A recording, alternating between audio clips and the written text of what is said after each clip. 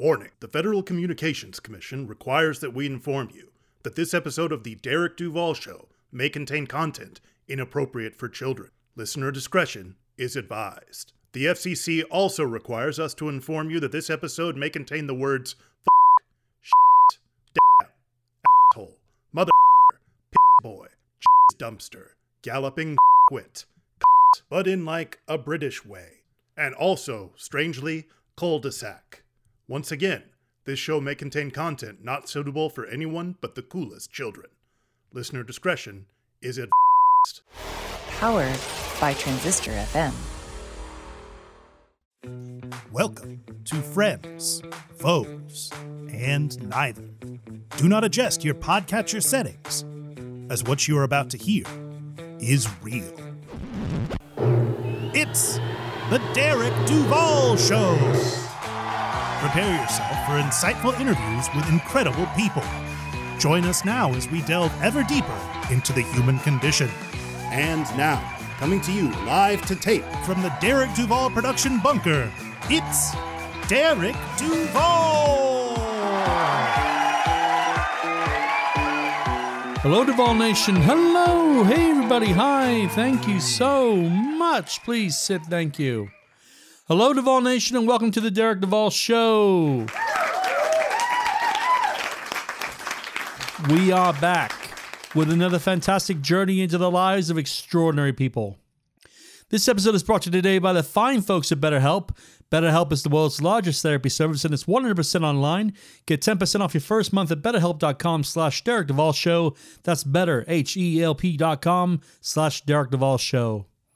So before we jump into this episode, I want to say a massive thank you to my last guest, Paul Bariff.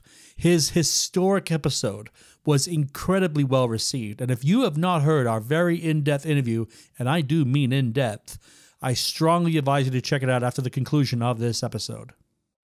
So welcome to episode 203, and we have a very fun episode lineup for you today. We have on the show Deborah Kagan. Deborah is a Mojo recovery specialist helping countless women rediscover their erotic powers. Deborah will be discussing how she got into this line of work, what drives her, takes your questions, and discusses her latest book, Undressed, an invitation to claim your erotic nature. I need to forewarn you in advance, there is some talk of sexual assault and rape in this interview. So if that's triggering for you, you know what, heads up. That being said, Deborah is a fireball of positive sexual energy and a real pleasure to speak to. So let's get her out here. Duval Nation, please welcome to the show, calling in today from Los Angeles, California, Deborah Kagan.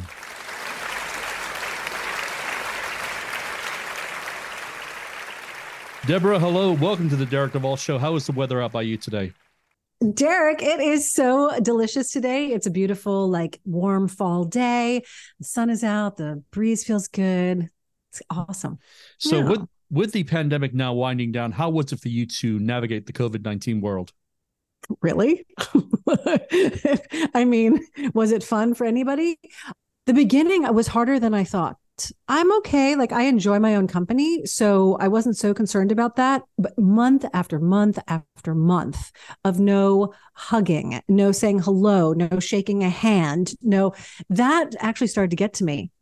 And I was lucky enough that one of my very dear friends, who also was living solo at the time in Austin, we said, hey, let's just hang out for 10 days. So I took a 2-day road trip from LA to Austin, and I put my dog Lola in the car, and we hightailed it. And that turned a corner for me. And that was beginning of summer of 2020. And then that broke the ice, and I didn't feel so isolated and terrible after that. Fair enough. So every journey has a beginning. Where were you born, and what was it like to grow up there? Well, in the beginning, I was actually born in Baltimore, Maryland, my dad was in medical school there, finishing his residency. But so we're all native New Yorkers. But see, native New Yorkers say, you're not a native New Yorker because you were born in Baltimore. And I said, look, my whole family is from New York. We just happened to be in Baltimore for my dad's job for a nanosecond when I was born. But growing up in New York was It was kind of everything. I grew up fast because of it. My folks got divorced when I was young. And so by the age of 7, I was walking down the streets on the, Upper East Side by myself, going to McDonald's to get myself some dinner. It was kind of wild, frankly. And it also gave me a sense of like culture and this big melting pot, how we're really all more connected and alike than we aren't. And when I look back on it, I'm grateful for that lesson. What were some of your early career aspirations? Well, as a young person, I wanted to be a dancer. And I also, for a little while, wanted to be a veterinarian. However, once I learned that when you're a veterinarian, you needed to deal with like sick animals and that they were going to be, bloody and you might have to operate and they'd be in pain, I quickly decided that would not be for me. And the dancer thing sadly got squashed by a dance teacher of mine when I was going through puberty, because I developed earlier than all the girls. And she was like, with that chest, you're never going to be a dancer. So just give up, basically. And what a horrible thing to do, right? To a young girl who's just liking to dance and feeling good and having fun and has this aspiration. So that was frankly kind of devastating. So that was actually one of the first moments that I was shamed, for my body. And that was at least one of the first memories that I have that somebody else shamed me. And it really planted that seed of, wait, is there something wrong with me? Which, we'll get to where I am now, but it kind of makes sense why I am so passionate about what I do and how I serve women these days. Fair enough. So what are some of your favorite memories from your time at NYU? It was honestly the film production. So yeah, I went to NYU Film School and I was on an all-girl film crew. So when I went to my first class with Charles Mertzbacher, shout out to you, and it was called Sight and Sound 101, and you were learning how to start to make films. And it was, I think, about 16 or 17 guys and 3 of us gals. And the 3 gals, we joined up and made our own female film crew. And just really some of my favorite memories were going out on the streets of, New York and shooting 16 millimeter black and white film and feeling so alive and creative and avant-garde. And, I remember sitting in front of my window in my apartment, in Manhattan, and typing out a screenplay thinking this is just so groovy. And it was that sense of being so connected to creation energy, and being in a community that was also doing that. I loved every moment of that for the time that I was there. That's amazing. How did Atma Jules come into your life? Oh my goodness. Poor Atma Jules. Not poor Atma Jules. Atma Jules was around for a little over 20 years. I worked in the film industry on the producing end of things. That's what moved me from New York to Los Angeles. I swore I was never leaving New York, but I couldn't get a job in New York at the time. And and then this producer hired me to come work for his company, which brought me across the country. And the interesting thing about that, while I thought my life was going to be all about film and producing and being creative in that way, I really see now that going to LA was the move that was necessary in order for me to feel comfortable getting out of the metaphysical closet. Okay. Because in New York, back in the late 80s, early 90s, if you were a vegetarian, if you were into crystal healing, if you were into energy healing, these were really bizarre things to be into at that time. And coming to LA, it was everybody, this was normal. And then I thought, oh, these are my people.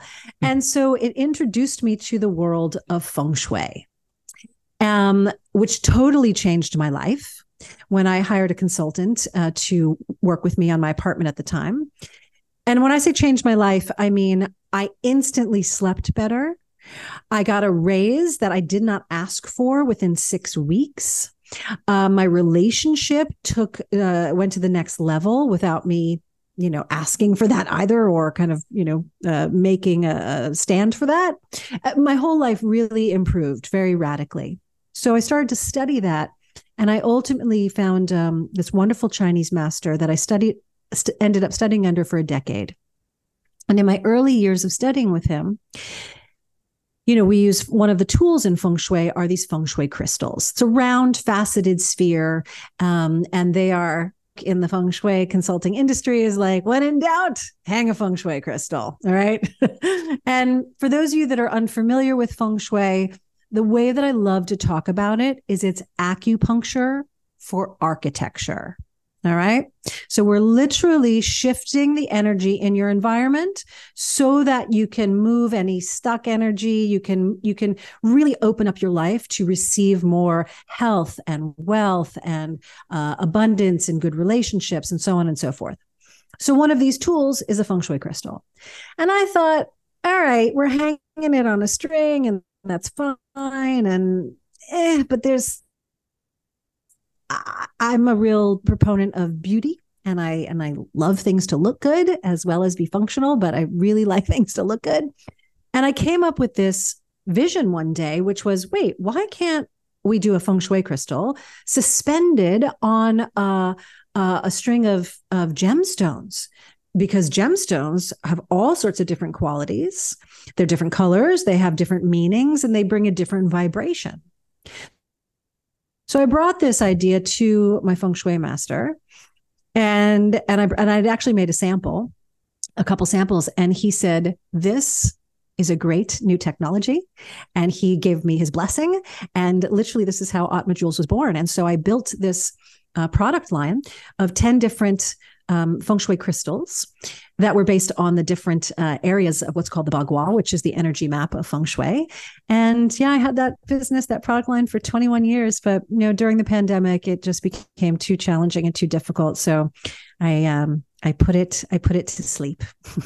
Fair enough. How did your crusade to living a turned on life come to be? Well, because why would you want to live any other way? Touché. But I mean, the crusade is because I grew up in a very functionally dysfunctional household, or numerous households, frankly. I already mentioned my folks were divorced at a young age. And my mom's second husband, that was a home of domestic violence, which I got out of for high school and went to boarding school, which was great, and very resourceful for a young teen to do. And then when I was a freshman in boarding school, at the end of that year, I actually was raped, and that was my first sexual experience. So my life was really a product for many years up until a pivotal moment in film school that was absolutely survival based. It was, I don't want to feel anything anymore. The trauma, the pain, the upset, the feelings of being violated in different ways, also having been made fun of right from the dance teacher. And then that started to happen, of course, just at school, being made fun of, going through puberty. But so all of these things were totally the opposite of turned on life. Again, it was survival and let me numb myself so I don't need to feel all of the upset. But back to film school. One of the films I made early on was actually a sort of an art film, if you will, about the experience I had when I was raped. And I didn't tell anybody about that experience until I made the film. It was totally a secret. I felt ashamed. I was embarrassed. I didn't, you didn't talk about these things back then, but I made that film and that broke my silence. And it was from that moment on that I was like, I am going to live and enlivening, exciting, a life of healing, a life of beauty, a life of, lightness and lightening up. And that really started the healing path. And then, of course, as I got into my 30s, that's when it became very conscious, this phrase of living a turned on life, because our societies don't pull for being turned on. And I'm not even talking sexually turned on. This is just like, have your inner light on, be excited, be enthusiastic. I mean, one of the classic success books, which I quote all the time, and it's a fabulous book, which is Think and Grow Rich by Napoleon Hill, right? Wonderful book, terrible title, in my opinion, because it's so much more than the title. But there's a quote in there that says, those who lack the mojo energy, that's that life force, okay? That sex energy, which is the creative life force energy. It's called many different things. Those who lack that will never be enthusiastic nor inspire others with enthusiasm.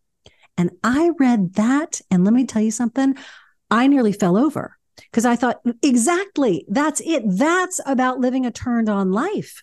And it's our societies don't pull for that. Our societies want us to feel, shameful and sort of disempowered because it's easier to get us to buy stuff to fix things, right? Or things we think we are supposed to fix.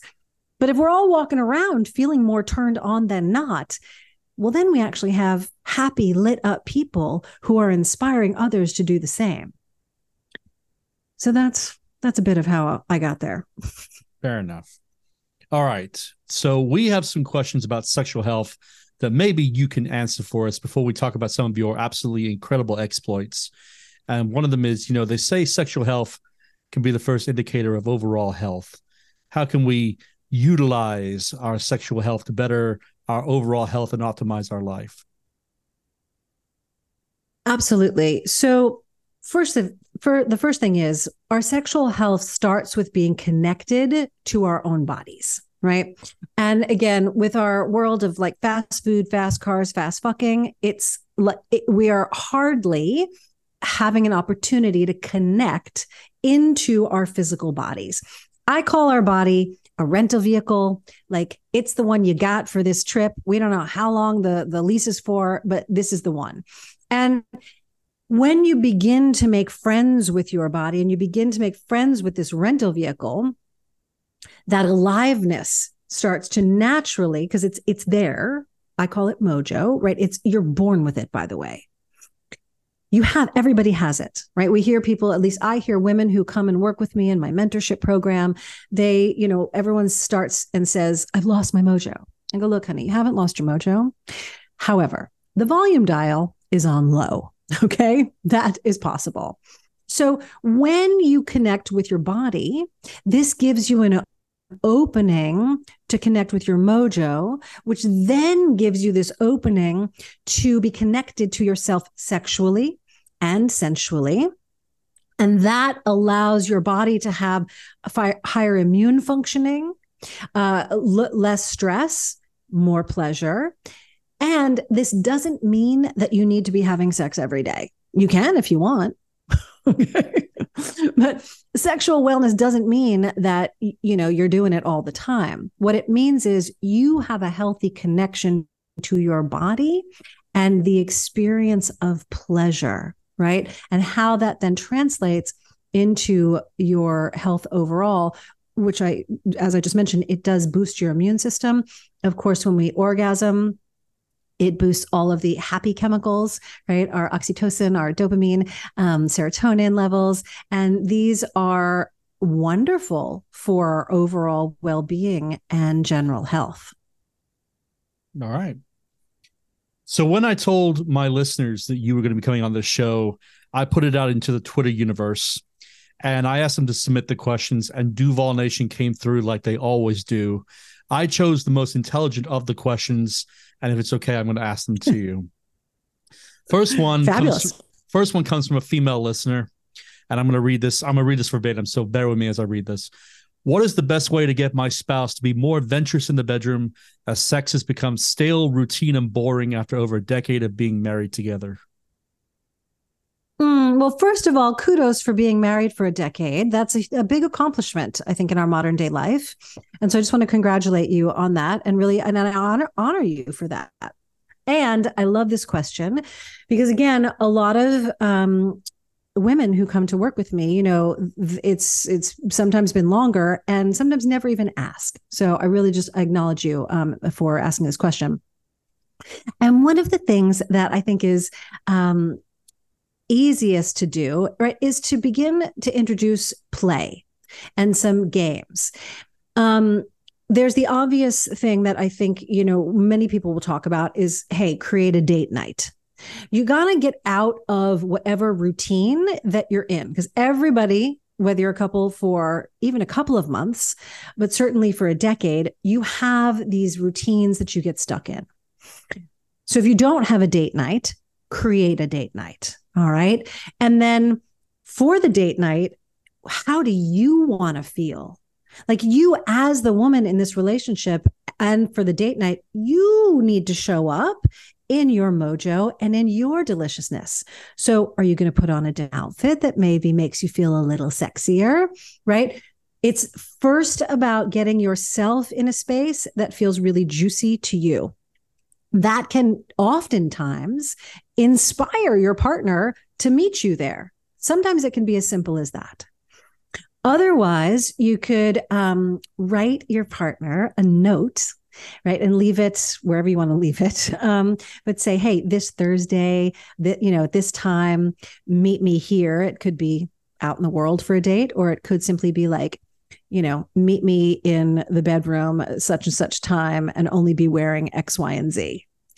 Because that could also shake him out of his routine and his dullness, because the fact of the matter is, and I know I'm speaking in the binary, I'm about to speak is in the binary, but most men crave variety, right? There needs to be some kind of difference, something that inspires them in a way that is going to pique their interest, even if it's just a slight difference. And so consider, what way can you show up for your sweetheart and your man that would be a little bit different, that could pique his interest, and just see what happens. That can be a way in. And I think that's a good place to start. Okay. Next Twitter question comes from a female listener. I find sex unnecessary in a relationship. Is there something wrong with me? Well, first of all, no, there's nothing wrong with you. And if there are people who are asexual and who, simply that's not something that you're interested in. And if that feels good and complete for you, wonderful. Then it's a matter of partnering with someone who has a similar sentiment. To partner with someone who is a sexual person, well, there's always going to be complication, and that will probably be very difficult to be with that person. You might be incredibly frustrated with each other time after time. But my question back to you would be, do you enjoy being sexual with yourself? Okay. Because that you can enjoy being sexual with yourself and not with others. Totally fine as well. But I invite you to discover where pleasure lies for you, like where the pleasure feels most inspiring and interesting. That could be in a hot bubble bath, and you just enjoy the bubble bath. You know what I mean? It doesn't have to be with masturbation. It doesn't have to be with anything specifically sexual. But I'm curious, and I would love to invite you to be curious about your own sense of pleasure and where that is. The one other thing I will say, because this, I see a lot of this in my philanthropy. You've all heard now a bit of my backstory, but my philanthropy is about helping to really overcome abuse against women, and certainly support women who have gone through any trauma and abuse. Because when that happens, you disassociate from your body. And obviously, I don't know anything about you, but I bring this up maybe for somebody who's listening that has had some of those experiences and still has yet to fully process them. Because that also could be a thing that keeps you from even wanting to be physically and sexually intimate with someone, because it still feels unsafe or not good in your body. And if that's the case, again, not because you should be having sex, that is not what I'm saying. You want to you'd want to move through that to be able to be free within yourself. All right. So that is my invitation and my question back to this listener. Okay. This next listener, I couldn't get the gender from this person, but this next listener asks, what do I do when my sex drive is much stronger than my partner's? Yeah, I hear that a lot too. And that is obviously that is quite common. A couple of things. I mean, one thing is there's the conversation to be had of real basics, like how many times a week would feel good to you to have sex, right? Like to have a dialogue of what actually would feel good. Where can we pair up? Where can we merge? That would be, maybe not ideal, right, for this person who's got the higher sex drive, because maybe they want to be having sex multiple times a day, and the other person wants to be having sex maybe twice a week, right? So maybe where you come to a compromise, and so maybe it's 4 times a week, right? You find a middle ground. That's one thing I would encourage you to have that conversation and to dialogue about that. So that helps to alleviate match of sex drive. I will get to a space of resentment, and I would love to support you in, totally bypassing that. So that's one thing. And then the other thing is, during that conversation, there might be the part where you say, hey, look, okay, my sex drive is higher. And so there's a need or a desire for me to self-pleasure more often. Like, how do you feel about that? Or how do you feel about just being with me in the same room while I self-pleasure? Because you can still have your high sex drive and find a way to be with your partner without actually having intercourse or partnered sex, right? So that could be a way where you could stay linked up and really honor both of your sex drives. Okay. This next question, and it's the last Twitter question we have, is from a male listener. And the question is, my wife takes charge in the bedroom. How can I change the roles back?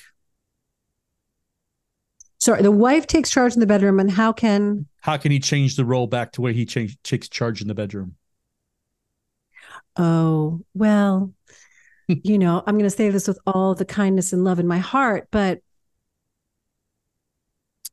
let me extrapolate. Hold on. I'm going to extrapolate first because I don't want to I am a New Yorker and an Aries, and I can sometimes be a little harsh. So let me be a little more loving with my answer. I mean, the harsh answer is you have to be more man than her. Okay. Because if she's taking charge in the bedroom, then she is acting and animating and living out from her masculine energy. So let's talk about that for a second, because energy is not the same as gender. Everybody's got masculine energy. Everybody's got feminine energy. Since, the late 60s and early 70s, we have had a massive imbalance, and we've had a huge rise in what I call the masculinization of women. And I know this very well. And all the women, I would say, well, that's not fair. 90% of the women who come to me and work in my mentorship with me come as this masculinized version of themselves, because we've had to, based on survival and so on and so forth. And we were told, hey, got to be strong and do it like a man to survive in the corporate world and so on and so forth. But it's fucked everything up, really, for our interpersonal relationships. And frankly, it's hurting all of us in our day-to-day lives. So from what you're describing, it does sound like that your wife, right? We said wife or partner? Hang on. Your woman. It said wife. So anyway. Yeah. Okay. That your wife is, being the masculine role in the bedroom by taking control. Now, she might just love being a dom. Right. That might be something that she enjoys sexually. So I want to put that on the table in case that's a part of this. However, if that's not like in terms of a BDSM sexual play, then we're dealing with a woman who is stuck in her masculine energy, and you as her husband have fallen into more of the passive role and allowed her masculine to overpower yours. So you, my friend, are going to need to find a way. And this is not like caveman, grab her by the hair and be, not loving and not connected. I don't I certainly do not want that to be what I'm saying here, because that's not. But you've got to find a way to, when she starts to act out, be like, oh, it's so cute when you try and dominate me. Not tonight, baby. Right. And then like push her down on the bed. Because it's like a yummy, easy. And she's going to be like, what the fuck? Like, what's happening? Because she's used to, if this is your dynamic, that she just takes charge. But so you need to find some ways that feel good to you, that you can begin to now become this more masculine of the polarity, so she can find a place in her own feminine energy and just find that place and to begin to relax and to trust you as the masculine partner. Now, I do want to say that a lot of times when you are starting and practicing to switch this dynamic, there's going to be a lot of pushback on her side. It's very normal, right? It's like there's just this sense of I've been in control and now I'm starting to feel out of control. And that can potentially feel very threatening. So just be prepared. That might be part of the thing that happens. And for you as the husband who's wanting to take control in the bedroom, to do that in a way that you just keep coming towards her, hold that space, be the masculine energy, be the dominating force there, but in a way that gives her a sense of trust and safety and love. And you might find that she will melt into a delicious puddle, and you might have a whole different sex happening that I look forward to you telling us about. Love it. All right. How can a fulfilling sex life make us happier, healthier, and more successful in the workplace? I mean, come on, really? Of course it's going to make us happier everywhere, because, there was, and forgive me if she ever hears this, I'm actually forgetting who was the first. There was a wonderful woman who said this many years ago, but like, I'm speaking specifically about women for the moment, but a well-fucked woman is an absolute asset in society. And I would also then say that, men who feel that they are well fucking their partners also feel really strong and confident and alive in their bodies and satisfied, right? So when you've got people that are living these healthy, happy, juicy, like delicious, great sex lives, of course, we're creating all of those amazing feel-good hormones, which in turn then like has you feel happy more often than not. And when you're living from a happy, like I say, Mojo-licious place, then you are a greater contribution to your families, your society, your workplaces, because you're showing up as your better self. You're showing up in a way that has a relaxation instead of this stressed out ball of like crazy anxious nerves, which stresses everybody else out around you. And the thing that we haven't said yet during this conversation, and really the foundation of all of my work, I mean, all of it through, speaking and writing and the mentoring, is that everything is energy. And so you are a living, breathing sack, basically, of energy. And your frequency, you are emitting a frequency every day in everywhere and every way and place that you are. So having great sex puts you in that delicious place, right, of the happy hormone cocktail. And now you're emitting that frequency throughout all of the things that you do. Next question, in your opinion, and this is your opinion, what is the secret to balancing our feminine and masculine energies as an entrepreneur? Now, you mentioned feminine, masculine energies, but as an entrepreneur, how is the best way to do that? Yeah. And look, I know this so well, especially the masculinization of women, because I really was driving from my masculine energy for a long time, which is also what inspired me to do the work that I do, because it threw me into early perimenopause, which I ended up healing from, but it was in my 30s. Like, it was kind of crazy. So we have to first understand that we need both and that we have both, every gender. Entrepreneurs, right, while we are working and we're in sort of our CEO role, and while we are in our work modes and those types of things, we need our masculine energy. Masculine energy is the A to B. It's the linear. It's the drive that gets shit done, right? Without it, you are not having a business. Like, you are not an entrepreneur. Now, when you go on a date, or when you're going to, be sexual with your partner, or when you're going to hang out with the family,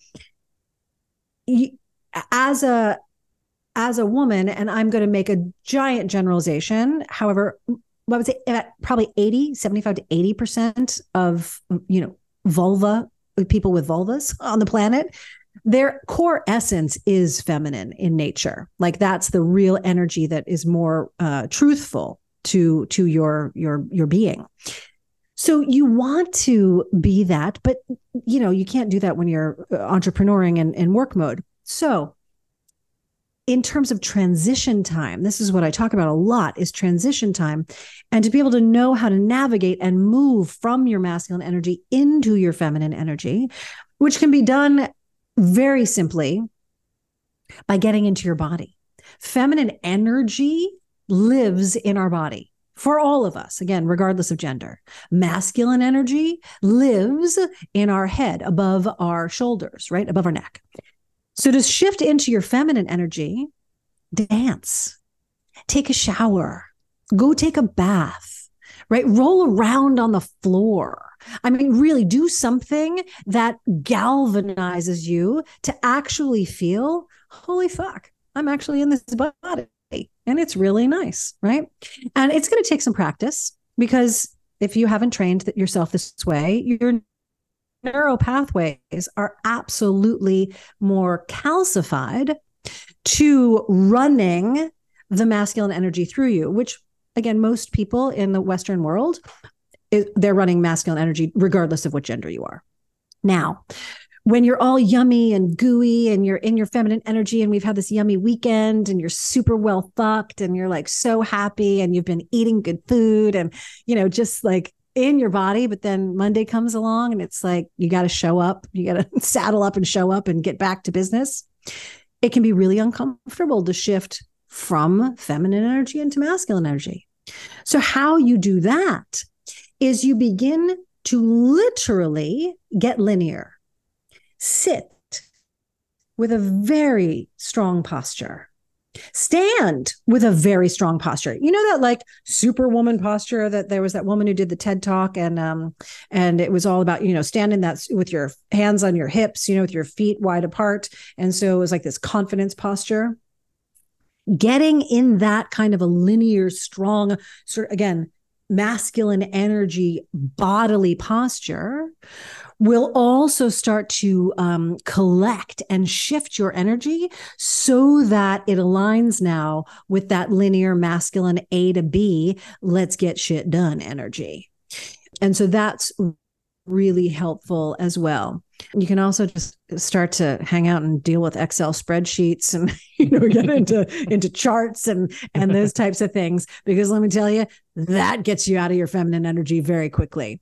So it's really about navigating those two, and particularly for our modern day entrepreneurs. I love this question. I really invite you to become incredibly nimble with moving back and forth and transitioning between those, because like when you're if you have a speaking engagement and you're just doing it like all from masculine energy, and we're talking about a PowerPoint and your monotone tone of voice, and we're going to do X, Y, and Z and blah, blah, you're going to bore the shit out of everybody. So you got to know how to begin to get into a little more of your own flow, because that's going to bring the dynamic quality to the presentation. And that's more of your feminine energy, which is more rolly and up and down and all over the place. So learning how to navigate those and become very skillful is an absolute game changer. And I love it, particularly for entrepreneurs. All right. Okay, Duval Nation, we are going to go ahead and take a small break right here, but we will be right back with the conclusion of this interview with Deborah Kagan. May I suggest you take time to refresh that drink and take some super long deep breaths. You know, that's right, Clouseau style. Out with the bad air, in with the good. Out with the bad air, in with the good.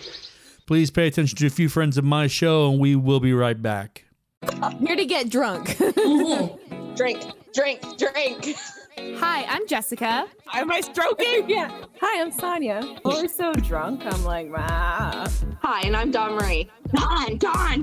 And we are Opinionated Lushes, a comedy and society podcast where we like to drink and talk shit. Jessica's doesn't. Jessica's normal. We start our episodes off with a question and a drink word. We usually never stay on topic or wait for the drink word to start drinking. She's freaking out because I'm talking. There's a new episode of Opinionated Lushes every Friday on all streaming platforms. An unedited episode Saturday on YouTube. I finished my drink during pre-drinks and now my tummy hurts. If you want to grab a drink with us, Any kind of drink and get ready to laugh. Make sure to follow. And bring your opinions. Hello, Duval Nation. Derek Duval here. Mental health is not only a top priority in my life, but it should be in yours too. As a combat military veteran, I have seen what untreated mental health looks like, which is why I've been using a therapist for well over a decade. Seeing a trusted therapist has helped me reconcile life events and other important things I've been witness to since returning home from the service, and has changed my life for the better in many ways. Which is why going forward I am pleased to announce that BetterHelp will be sponsoring The Derek Duval Show. BetterHelp is the world's first therapy service, and it's 100% online. With BetterHelp, you can tap into a network of over 30,000 licensed and experienced therapists who can help you with a wide range of issues. To get started, you just answer a few questions about your needs and preferences in therapy. That way, BetterHelp can match you with the right therapist from their network. Then, you can talk to your therapist however you feel comfortable, whether it's via text, chat, phone, or video call. You can message your therapist at any time and schedule live sessions when it's convenient for you. If your therapist isn't the right fit for any reason, you can switch to a new therapist at no additional charge.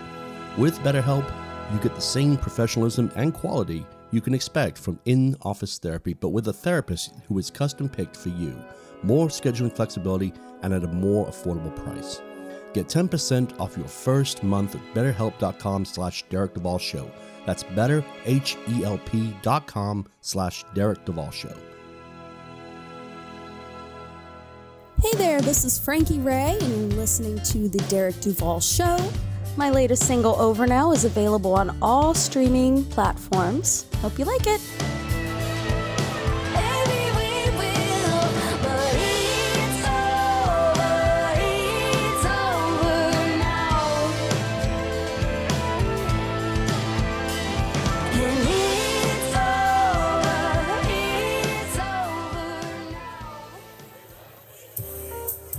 This is Marielle Sanji, the author of The Absinthe Frappé from LSU Press.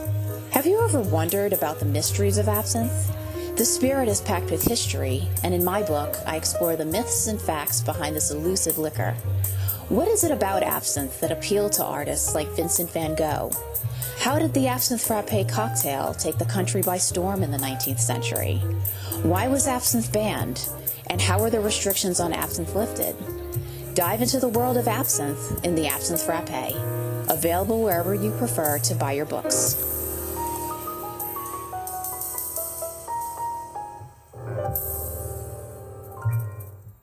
Hey, it's Michelle Fabre, and you're listening to The Derek Duval Show. You can hear my brand new single, I'm All That I Need, on all streaming platforms right now. 'Cause I'm all that I need to get by. Yes, I'm all that I want. I'll tell you why. Teachers, do you ever have these feelings or have been told these things? Do you want Kleenex for your classroom?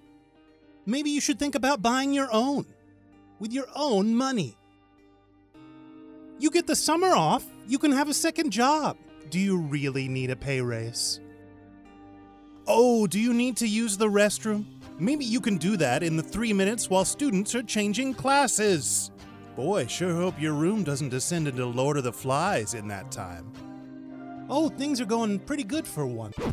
Surprise! budget cuts. Well, you're in luck because we've got a book just for you. Hi, everyone. It's Katie Kinder, educator, speaker, and author of Untold Teaching Truths. I invite you to purchase my book and join this journey as we talk about the wild world of public education.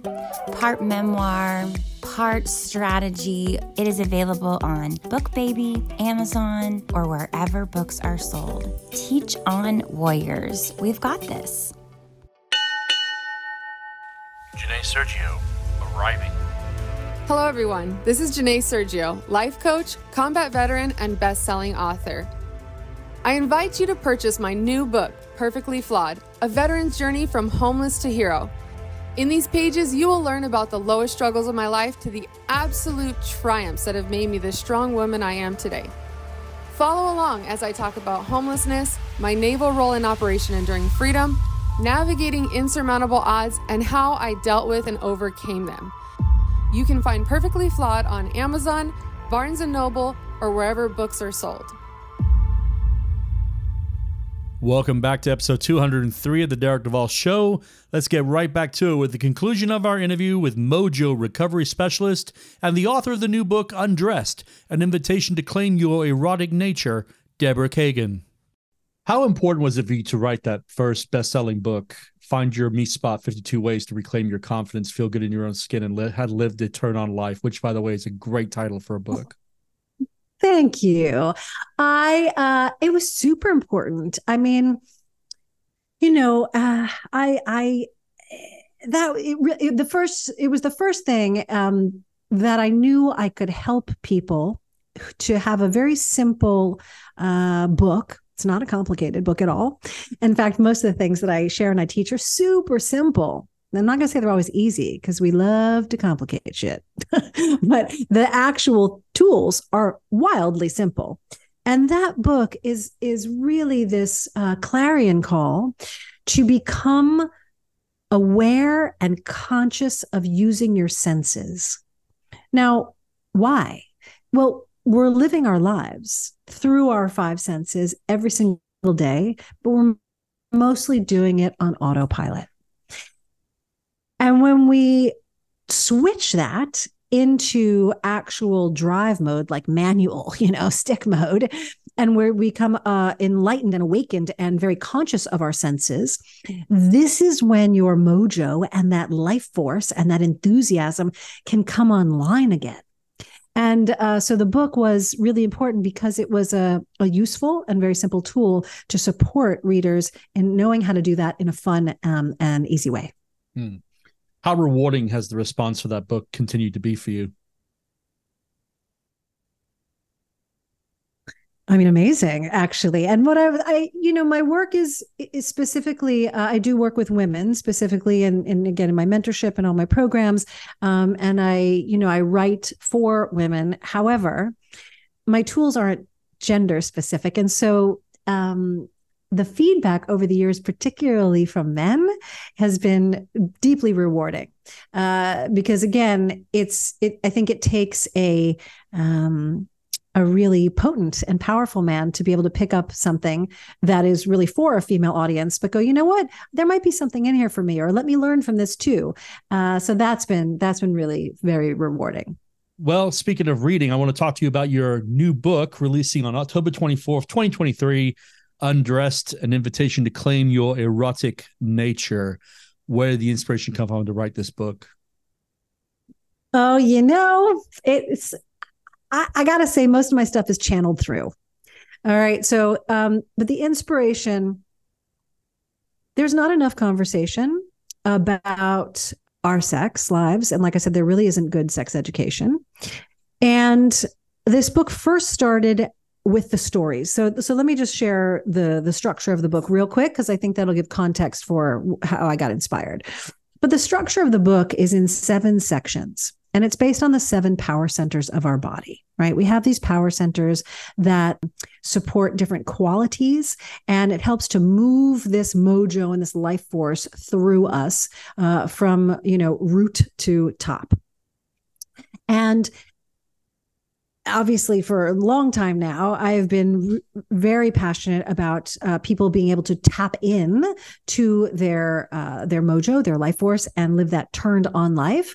First through their home and environment, right? As those feng shui years. And then now for almost, over 15 years with women and through the mentoring and the Rock Your Mojo work. So that was the overarching impetus, was to give the reader a new tool to be able to do that. But what I realized is I did a lot of spoken word, probably 15 years ago, actually. And I was writing these essays, and they were based on sexual experiences.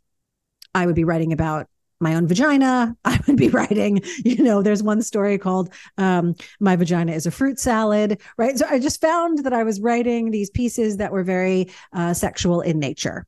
And the reaction was all over the map. I mean, some people loved it. Some people were shocked and like, how the fuck can you actually get out in public and say these things? You heretic. But really, I mean, it was across the board.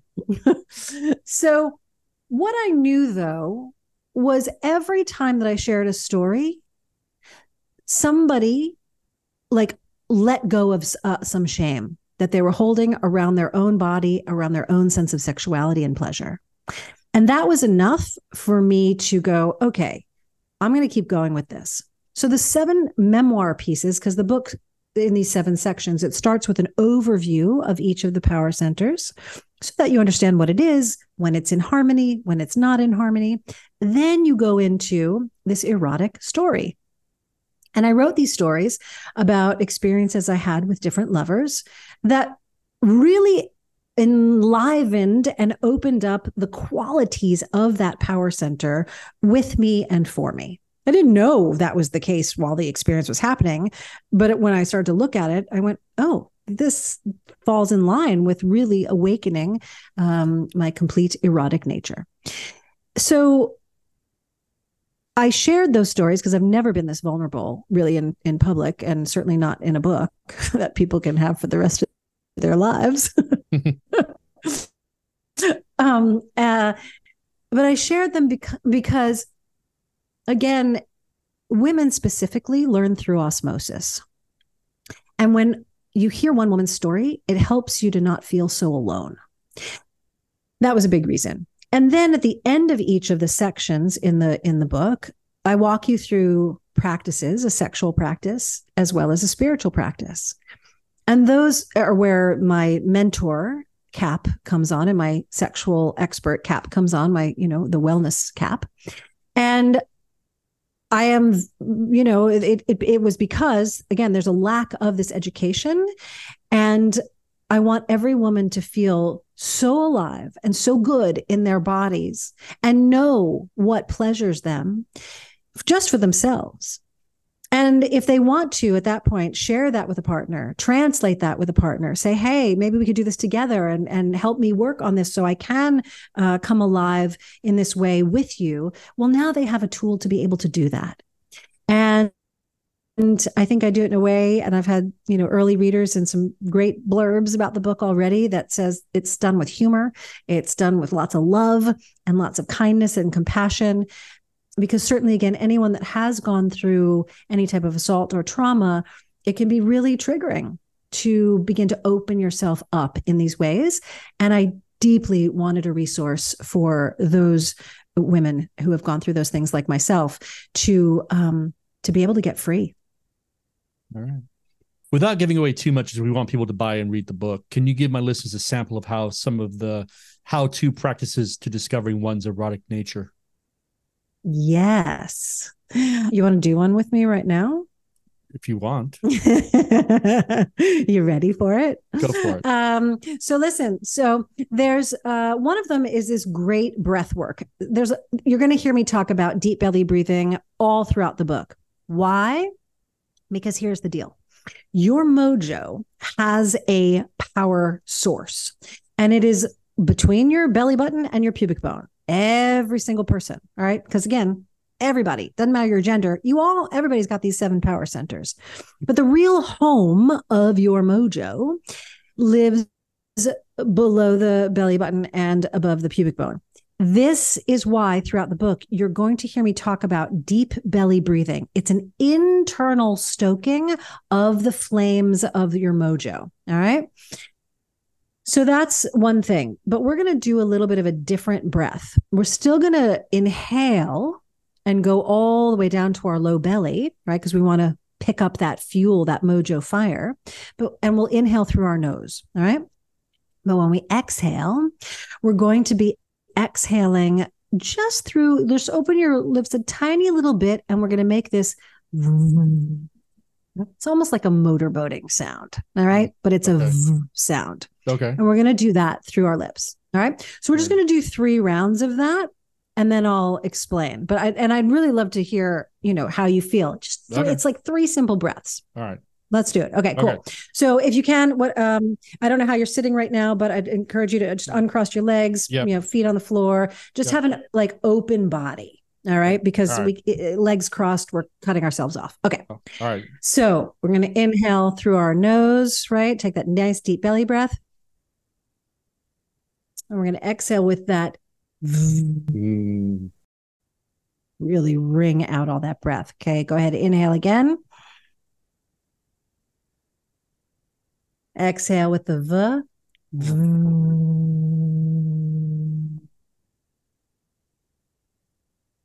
One more round. Inhale through your nose.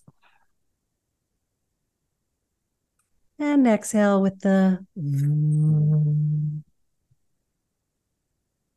And then go ahead and just come back to normal breathing. Feel good. So, Derek, how does that feel? I feel relaxed. Describe it a little bit. I feel a lot lighter in my chest. Yes. Yes. Anything else? My vision seems to have cleared up a little bit. Truly? Yeah, truly. Yeah. Beautiful. Yeah. All right. So this, super simple, right? We literally only did 3 rounds of it, but I walk you through this practice. It's in the 5th section. And the 5th section is about your throat, your center of self-expression. Okay. But I love, you were saying, hey, I felt it in my chest. Okay. And it's like, and you also, your vision got more clear. So we never know exactly what might open up for you. But the point of that breath is really opening up so you can have a greater sense of being able to express yourself. And for many women, this is particularly a super challenge in the bedroom, right? So that's one of the things. And obviously I walk you through, in more detail and finer detail of how to go through the practice of that. So that's one of the spiritual practices in the book. One of the sexual practices is, what do I want to share with you? Which one do I want to share? I think I'm going to share the one because this is a beautiful thing, certainly for our with people with vulvas, but definitely it's a great one to do solo. But it's also very potent to do with a partner. If for those of the listeners that are partnered, there's a practice in the 2nd section, which is that seat of all of your mojo and all of your creative life force, where I walk you through how to activate your cervix. And the cervix is usually only attended to at your annual pap smear, which is not always a pleasant experience. So I've heard. And so some people, there might be listeners out there who are like, hey, I don't have a cervix anymore. That's okay, because the energy of this area is still within you. Your body has the imprint. It's kind of like when you hear of somebody who's had a leg or something amputated, that there's a phantom limb feeling. And you can still have this with your cervix, whether you have it or you don't. And so there's a practice of helping to enliven that energy and also get to a space where you could have a cervical orgasm. And it's a deep, beautiful, super sensual, wildly pleasurable experience. And it can take some time and certainly trust of self and certainly trust with your partner if you choose to do the practice with a partner. But that's also in the book. All right. What is the Rock Your Mojo program? Well, the Rock Your Mojo mentorship program, it's a year-long container for women.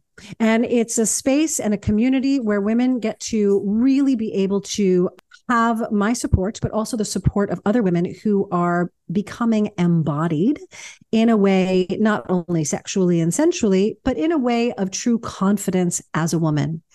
Mojo, the 4 pillars that I've created, really, it stands for your mindset.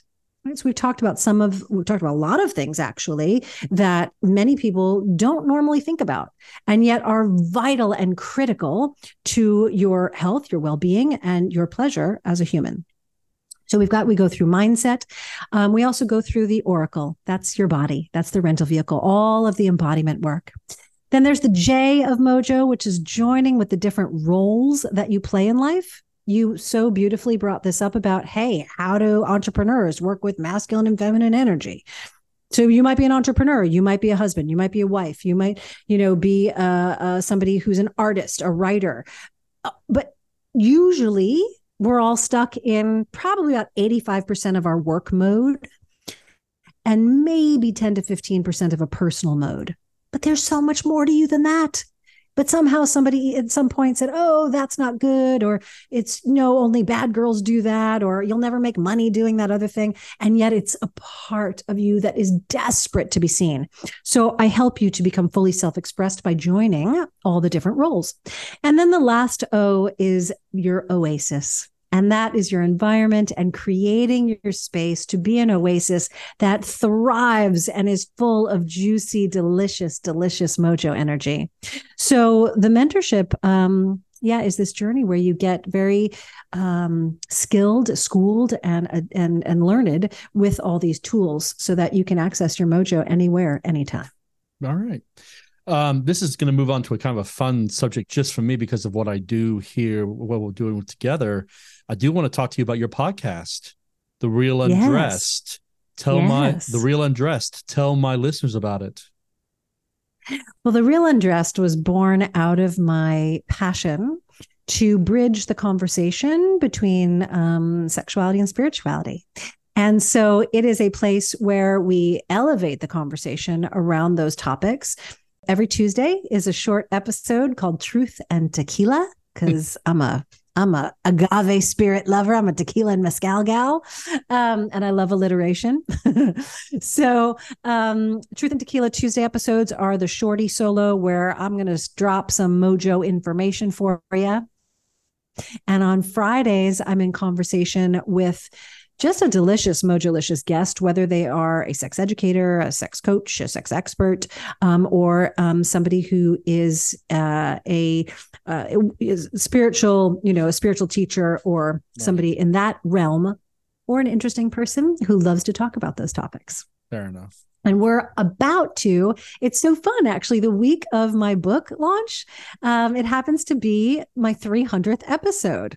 So it's just a hugely celebratory week overall. Well done. 300 episodes. Everybody. They can hear.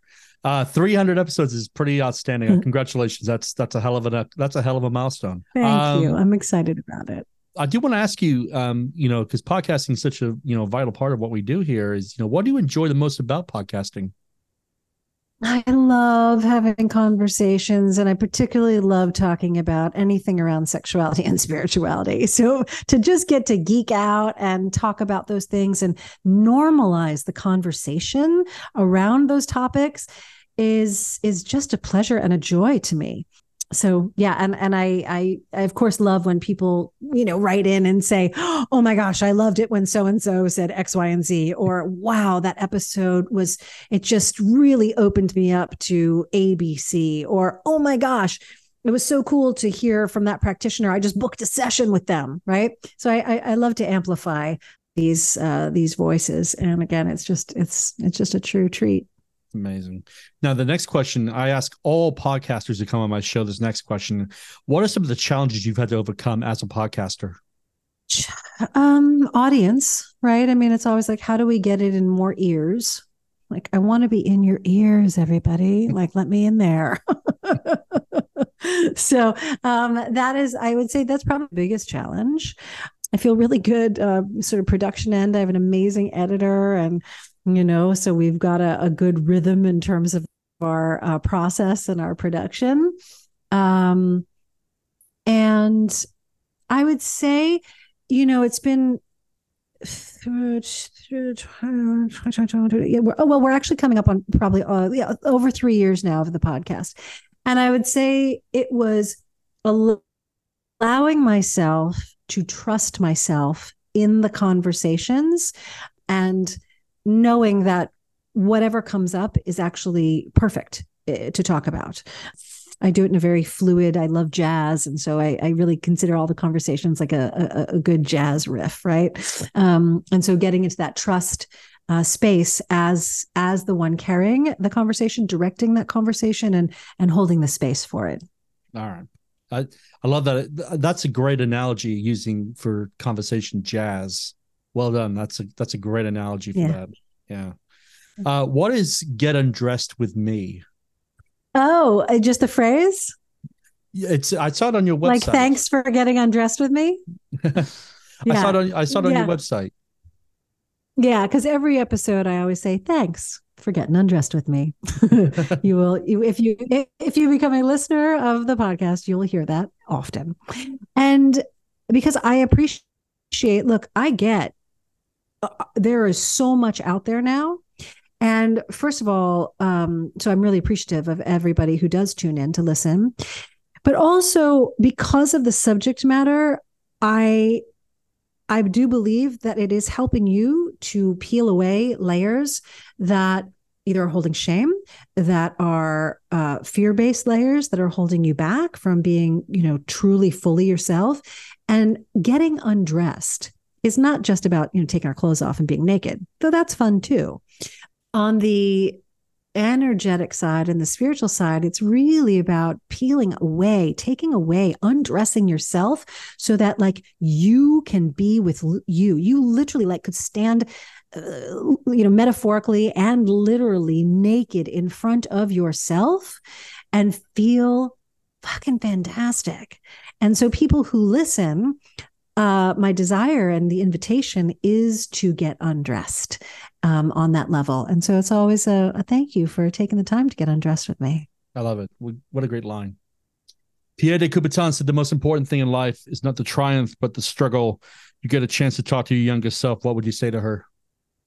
Have fun. Don't worry what people say. It's never about you. It's always about them.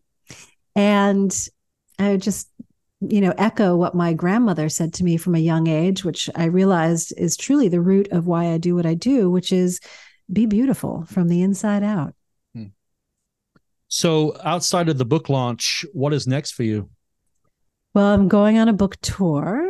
So that's happening, which is very exciting. And that'll be going through probably into even actually early second quarter of 2024. So there's going to be a tour and heading kind of all over the place. And so that's really exciting. The mentorship is something that is ongoing and I love. We've got I hold a retreat twice a year with the ladies. So that's very exciting as well. And we're planning our first kind of non-mentorship retreat outside of the country, which I'm not going to say too much about yet because we've, putting all those kind of like final little pieces together. There's going to be a phenomenal, delicious getaway retreat to be able to sink into your mojo and particularly more of the concepts in the book from the book Undressed. All right. As we're into the final phase of the interview, I always like to ask one fun question. Deborah, what do you like to do for fun? How do you like to relax? Well, there are a lot of things. I mean, I do enjoy a good mezcal cocktail. I enjoy a good motorcycle ride. I like cruisers. I like to cruise. I get to live in Los Angeles. And so cruising up the PCH is really fun, whether it's on my own motorcycle or it's on the back of a friend's.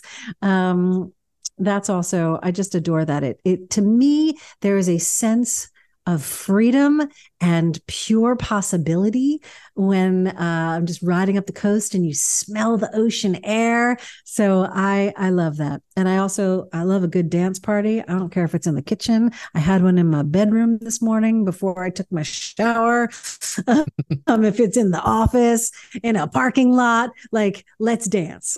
Nice. Is it jazz, or do you have another kind of music for your dance party? No, old school rap and house music. No, I love all genres. I do. I mean, I'm not really listening to thrash metal, I will say that. And you're probably not going to hear me listening to country unless it's really bluesy country, and then I'll hang out. Fair enough. But otherwise, it's like hit shuffle and let's see what happens. All right. What would be the best way for my listeners to follow your adventures online? Oh my goodness. Well, definitely follow me on IG. That's definitely the best place, at Deborah Kagan. I've got my link tree there, so you can find out about the tour. You can find out about whatever I'm launching, and whatever's happening will always get posted there. And then, if you really want to get on the special Mojo list, definitely come to my website, Deborah-Kagan.com.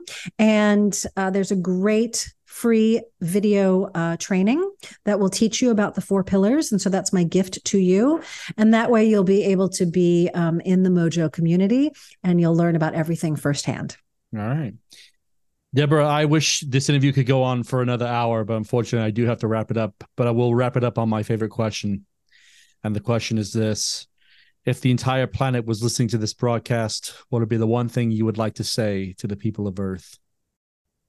Oh, wow. That's really deep. That's a lot of pressure. What I would love to say to the people of Earth is that we're all just walking, in the words actually of one of my teachers, we're all just walking each other home. Be kind to your fellow human. Spread more love. We desperately, desperately need it. All right. The book is Undressed, an invitation to claim your erotic nature, available for release on October 24th, 2023 on Amazon, Barnes & Noble, or wherever you buy your books. Deborah, congratulations on all your success. Thanks for coming on my show and giving Duval Nation one hell of an education today. Well, Derek, listen, thank you for being a Mojo-licious man out there.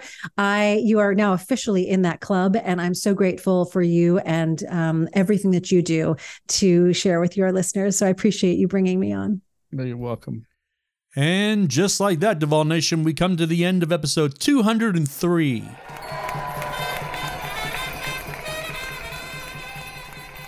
I want to thank Deborah for taking the time out of her very busy schedule to come on the show and speak with me. What an absolute delight. And I really hope we can get her back on the show again down the road to take some more of your questions, as we did not get to ask them all. Deborah, lady, you are one in a million. Stay super classy. Okay, tune again next time as we showcase another extraordinary person. We drop our episodes on Mondays and Thursdays, so be sure to keep checking your favorite podcast streaming channel for those episodes to drop. Also, I think it's fair to ask you, the listener, have you enjoyed this episode? I truly hope you have, so please go and hit that subscribe button to keep up to date for when new episodes drop. Also, if you're feeling generous, drop us a review. We love reading what our listeners have to say about us, good or bad. We are still enjoying our partnership with the amazing TeePublic. The Derek Duval Show has a great little store on there. And we have everything without a logo on it, including magnets, stickers, and mugs. Plus, we have some really fun t-shirts on there that Mrs. Duval and I added ourselves. So please go to our website, DerekDuvalShow.com, go to the banner on the left that says merch, click that, and you'll be taken to our store on TeePublic. And once again, I want to thank them for being such great partners with the show. On behalf of myself and the entire team here at the Derek Duval Show, I want to say to each and every one of you listening, we are now on Good Pods. Be sure to go on there and follow the show and subscribe. We will try to be active on there as much as possible going forward. Nostar, God bless, and see you next time, Planet Earth. This has been a recording of The Derek Duval Show, and we thank you for listening.